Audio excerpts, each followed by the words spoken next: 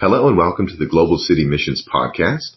The podcast is hosted by Global City Mission Initiative. This is Seth Bushell, GCMI's team leader in New York, and today I'll be talking to GCMI's Director Jared Looney, addressing the question, what are global cities? How you doing, Jared? Good. Excited to be here. Good. Thanks for coming. So Jared, we're the Global City Mission Initiative, GCMI, but what are global cities and why do they matter to missions? So some years back, an urban studies scholar coined the term global cities, and at that time was primarily talking about New York, Tokyo, and London, because these were centers of command and control in the global economy. And she identified these as urban centers that really were leading the global economy, were really central to the global economy, and as I said, command and control centers. So you're saying these are mainly economic centers? Is that what makes a global city?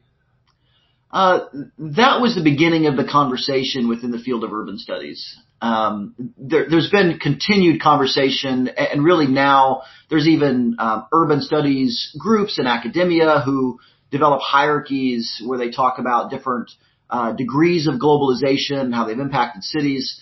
And I think when we start talking about missions, we're really looking at global cities as hubs or centers of connection.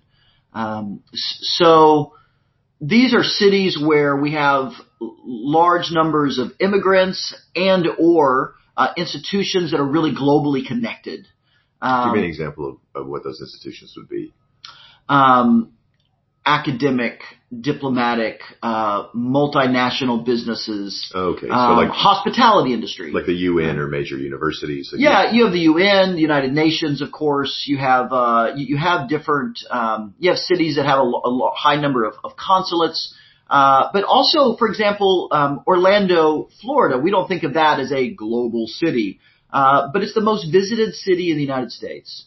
Is that because of Disney or why? Well, Disney, Universal, I mean, there's so many different things going on there. It's a major vacation hub. And so as a result, you have a hospitality industry that draws in people from around the world. The same way if you're in finance or fashion or acting or anything else, you would come to New York or a London to really beef up your resume. If you're in the hospitality industry, you want maybe a New York or an Orlando on your resume. Yeah. So talk to me about this because I feel like when we talk about New York or Tokyo or London as a global city, I think intuitively people understand what that is. Yeah, I think if you're talking about but talk to me about, a Houston, a Dallas, a Tampa. Yeah. These are not what people think of as global cities. Sure. What does that mean in that case? Nobody thinks of Dallas as an international economic powerhouse. Yeah. Even though it's important to the U.S., what makes it a global city? Yeah, yeah. Well, I think that there's different sets of criteria, I think, for looking at global cities. So I think strictly from kind of the global studies, urban studies field, most of the conversation has been around the global economy. I think when we start translating that to missions, we're actually looking at what are the implications for a city's role in the global economy and what is happening in that city. And so we're especially looking at immigrant populations that are coming into the city and staying connected to people in their homelands or in other migrant communities around the world. We're talking about to what extent do people in the city have connections to other parts of the world? How much is this city a gateway as well, looking at it from the other side? How much is this city a gateway for people that are landing here from around the world? As they enter that city, it's a gateway to the rest of, let's say, the United States, if we're talking about North America. And so we're really looking at it as a global connection. So if you have a city like a New York, a London, these are clearly both powerhouses in the global economy. They are gateway cities for their nations and their continents. They're also centers of culture making and cultural change. So these are easily, as you said, global cities where anybody who has the conversation says, well, yes, of course. Sure. But I think and honestly to lesser extents in many cases, but you have than if you're comparing to New York or London. But you really have a long list of cities that we would say qualify as global cities. So if you look at a Dallas Fort Worth area, it is growing at an unbelievable rate, and somewhere around 3/4 of new growth in Dallas Fort Worth is people that were born outside the United States. Yeah, I heard that statistic that 75% of the annual growth is foreign born. Yeah, it's unbelievable. And then you have, a place like Tampa where my family's relocated from New York City a little over a year ago. I get the question a lot, why Tampa? And I think largely that question just comes out of what you mentioned. It's just not thought of intuitively as a global city. But there's incredible Arab populations, Indian populations. University of South Florida is drawing people in from around the world. Big Colombian enclave. I went to eat at a little Vietnamese deli, and right beside it is the Vietnamese Cultural Center with Buddhist monks working in robes, working inside that little storefront in the west side of Tampa, Florida. I was in a small city in the East Coast, and I went to a restaurant and was talking to people from Myanmar and asking them questions, and they were talking about several hundred Burmese refugees that are now in the city.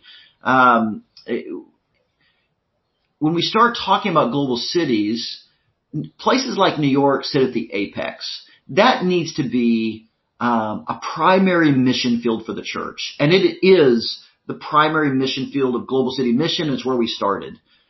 But the conversation doesn't stop there. Mm-hmm. There are a number of cities that we need to engage because these are places that are making culture. They're culture building and influencing culture. And so if we're talking about making an impact within our own society, we need to be working in cities.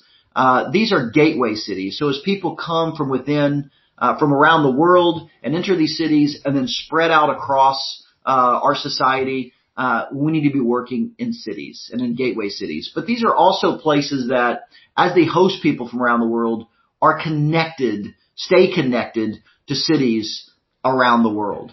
Yeah, so let me follow up on that actually, because one of the things that I run into when talking to people about global cities is just the reality that cities are more expensive to live in, especially global cities are just mm-hmm. a higher cost to support missionaries in. Mm-hmm. And cities are often less hospitable in terms of acculturating to and just living in daily life. Mm-hmm. So what is the advantage of global cities from a missionary perspective? I mean, sure. Versus, sending someone in a more traditional rural setting to do work internationally in a home country.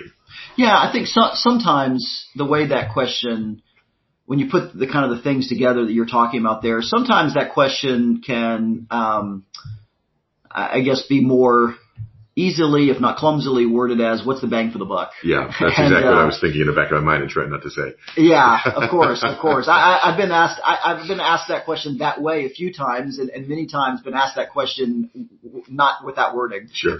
But the question is what's the bang for the buck? And here's one easy answer. A church could send a missionary and all that it takes to do the sending, all the expenses involved, and all the cultural adjustment and everything they can send one to Dominican Republic and another one to Ecuador and another one to the interior of Mexico and another one to Colombia and send out 4 missionaries to these different countries and primarily work within those cultures, within those countries. Or you send us one person on Roosevelt Avenue in Queens, and they're touching all those countries and more, really every nation in Latin America, and many of the populations, at least among first-generation immigrants that they're talking to, are going to have connections back to those countries. And so when we're working global cities, we're working at the intersection, really at global intersections of all these different cultures.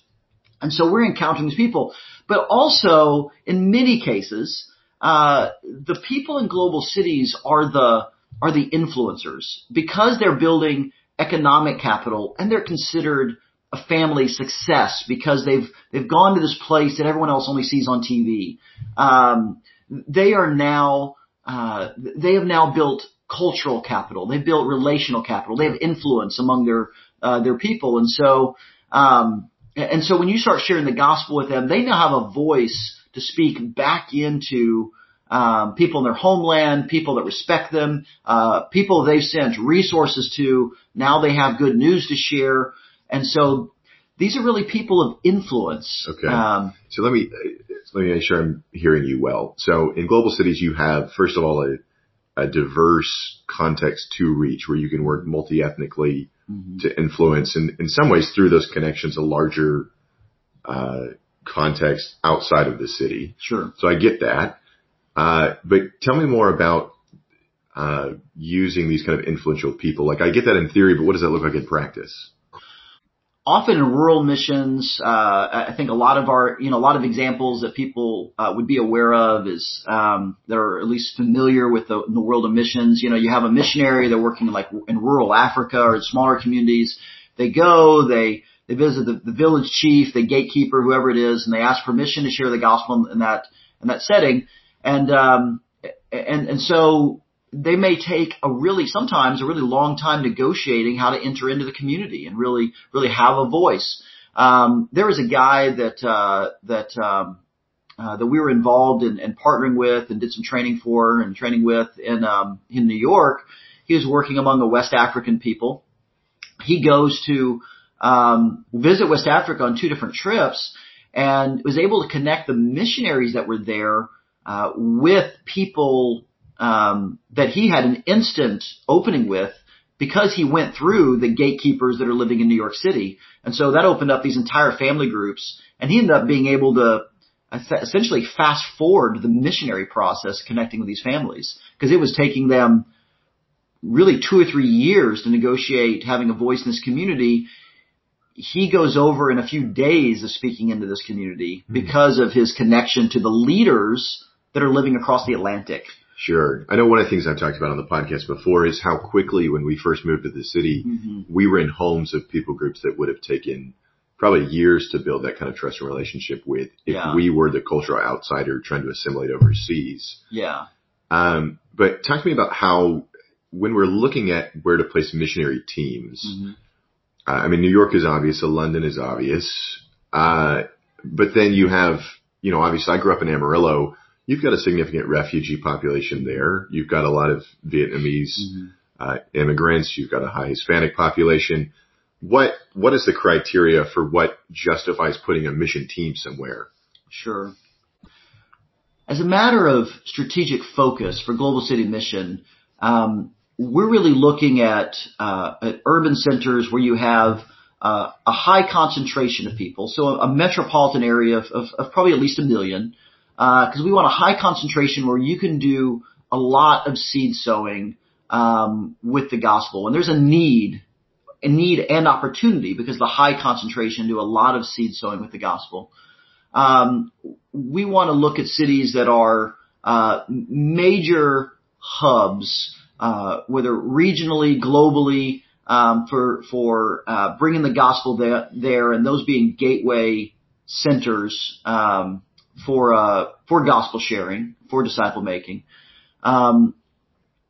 We want to be in places that maintain significant connection globally because of large numbers of international people that are there.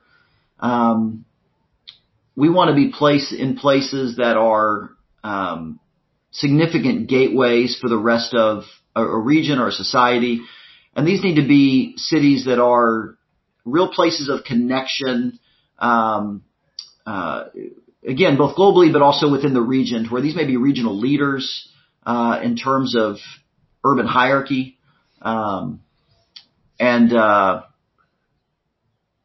that all sounds very technical. I'm not a missiologist or an urban studies guy. So what I'm hearing is population over 1 million, and they're either cities that are big influencers in their region within the U.S. or cities with a population that has a strong influence back overseas in their home context. Is that right in terms of what I'm hearing? I think there's two sides to the conversation when we talk about the significance of cities. One is we talk about reaching global cities so that the influence can go over there somewhere. So that would be the transnational concept. Yeah, transnational concept. You reach people, they have connections to their homeland, to other migrant communities, and other parts of the world, and the gospel goes from them to those places. And we've seen some of that. Sure. And that, I think that it is a major reason for working global cities. It's a really significant driver. And we need to be about that. And we are working in that and for that. The other side of the conversation is people that are landing in global city, and the global city is a gateway for people that land first in a major metropolitan area, and then within a generation they might be moving out to a far-reaching exurb or a smaller town or a smaller city that they might land in a Houston before they end up in a Corpus Christi. Sure. And so they're going to land first in these major metropolitan areas, and then they're going to spread out within a generation to other parts of our society. And so there's both the connection side in terms of we're working with people that are newly arrived that are connected back home, but then we also are recognizing that as we work in that urban space at those global intersections, there's also the people that are going to spread out within our society, but they're going to enter through this gateway of the global city. These are gateway cities. And so we want to be able to connect with them and reach them as they enter into the city and then continue to populate our society. Sure. All right. So, Jared, from a missiological perspective, I see the advantage of global cities. I mean, obviously, I'm part of GCMI. But what about for people that aren't going to be vocational missionaries? What about for the local church, for the American church? Why does this matter, and what should the church do about it? Yeah, I think there's a few things that we probably want to think through in addressing that. One is a lot of the people you're referring to actually do live in global cities, or at least in the proximity of global cities. They're in major metropolitan areas that maybe didn't feel all that much like a global city 15, 20 years ago.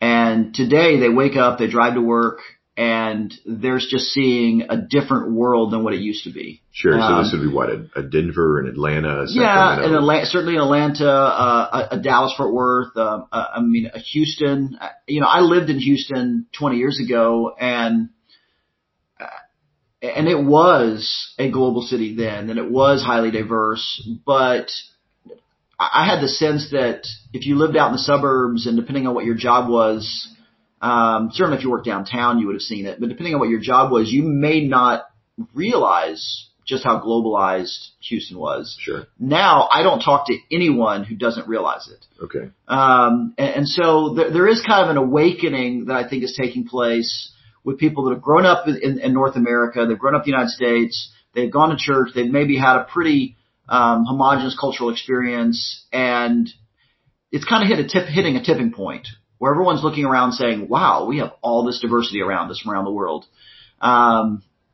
And so I think that's one thing that is taking place, is a lot of the people you're talking to actually are in global cities. There's the other side of it though too. There's the people that are living in maybe smaller cities that aren't quite feeling the impact of this yet. And I think that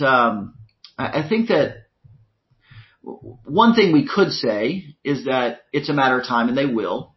But I suppose we could argue about whether that's the case. Where are the trends going in different regions? Yeah. So answer me this: these smaller cities, we take a Corpus Christi, we take a Wilmington, Delaware. Not major urban areas, but still sizable populations that have immigrant communities and an influx of migration. Mm-hmm. For those and for the emerging global cities like Dallas and Houston, what can the church do about this? Like, what needs to happen? Well, I think part of what we're realizing about the Church North America, I think from within the Church North America, that we're all missionaries now. that we really need to recognize that we are all crossing cultures, and even in smaller cities, there are populations, there are communities in those cities that maybe we haven't been in touch with, but if we're going to reach out to them, we are crossing some kind of cultural barrier, and that even includes people who might look like us who were also born here, because there are larger and larger populations of people that are growing up outside of any real profound influence of the church. And so if we're going to reach our surrounding culture, we're going to cross cultures in some way, whether that's learning Spanish or recognizing the Vietnamese community around us, or whether that's reaching people that are being touched by this urban global world, and they're living in this larger conversation, and haven't really been in conversation with the church. And so how does the church enter into life with those people? That we're all really now missionaries. We're all crossing cultures. And of course, not in the sense that we are all a vocational missionary trained in missions. I think those of us that are in that role are really in a position. I think you really have a responsibility to provide a service to train everybody how to be a missionary in their own community. Those of us that are vocational missionaries really need to be the equippers and the trainers and the teachers, the coaches of the larger body who need to really awaken as a missionary people. The dichotomy, the split between foreign and domestic missions really has to go away. I don't know that it ever should have existed. There's this kind of sense of, well, over there is missions and this is home. No, we are on mission everywhere that we are. And I guess there maybe was a little bit of a reasonable divide between, well, that means crossing culture and this doesn't. If I don't know how true that was, but if that, cause North America always was at least some degree of diversity, always had some degree of diversity. So I don't know how true that was, but if it ever had any truth to it, I think that rationale is now fading as our cities, both big and small, become increasingly diverse, with people from around the world, as well as people that are maybe the children or grandchildren of people that came from another place in the world. And now like I said, within a generation or two, they've moved to another part of the country. So Jared, if you were to just kind of sum up what you just said, put it in a soundbite for me, what is your message to churches around the country? I think there's a real need, even call, to recognize that we are all cross-cultural missionaries in our communities. And what that's going to mean, some implications for the church, is that probably is going to mean some retooling. I think there's some pretty traditional missionary skills that, at least at a basic level, that we're going to need to get into our churches. But all of us are looking around our communities and seeing an increasingly diverse and at least in some cases, incredibly international harvest that is all around us. And we need to become a missionary people once again. Well, Jared, thanks for joining us today. I appreciate you. And thank you for joining us on today's episode of the Global City Mission Podcast. You can find out more about us online at globalcitymission.org or by visiting us on our Facebook and Twitter.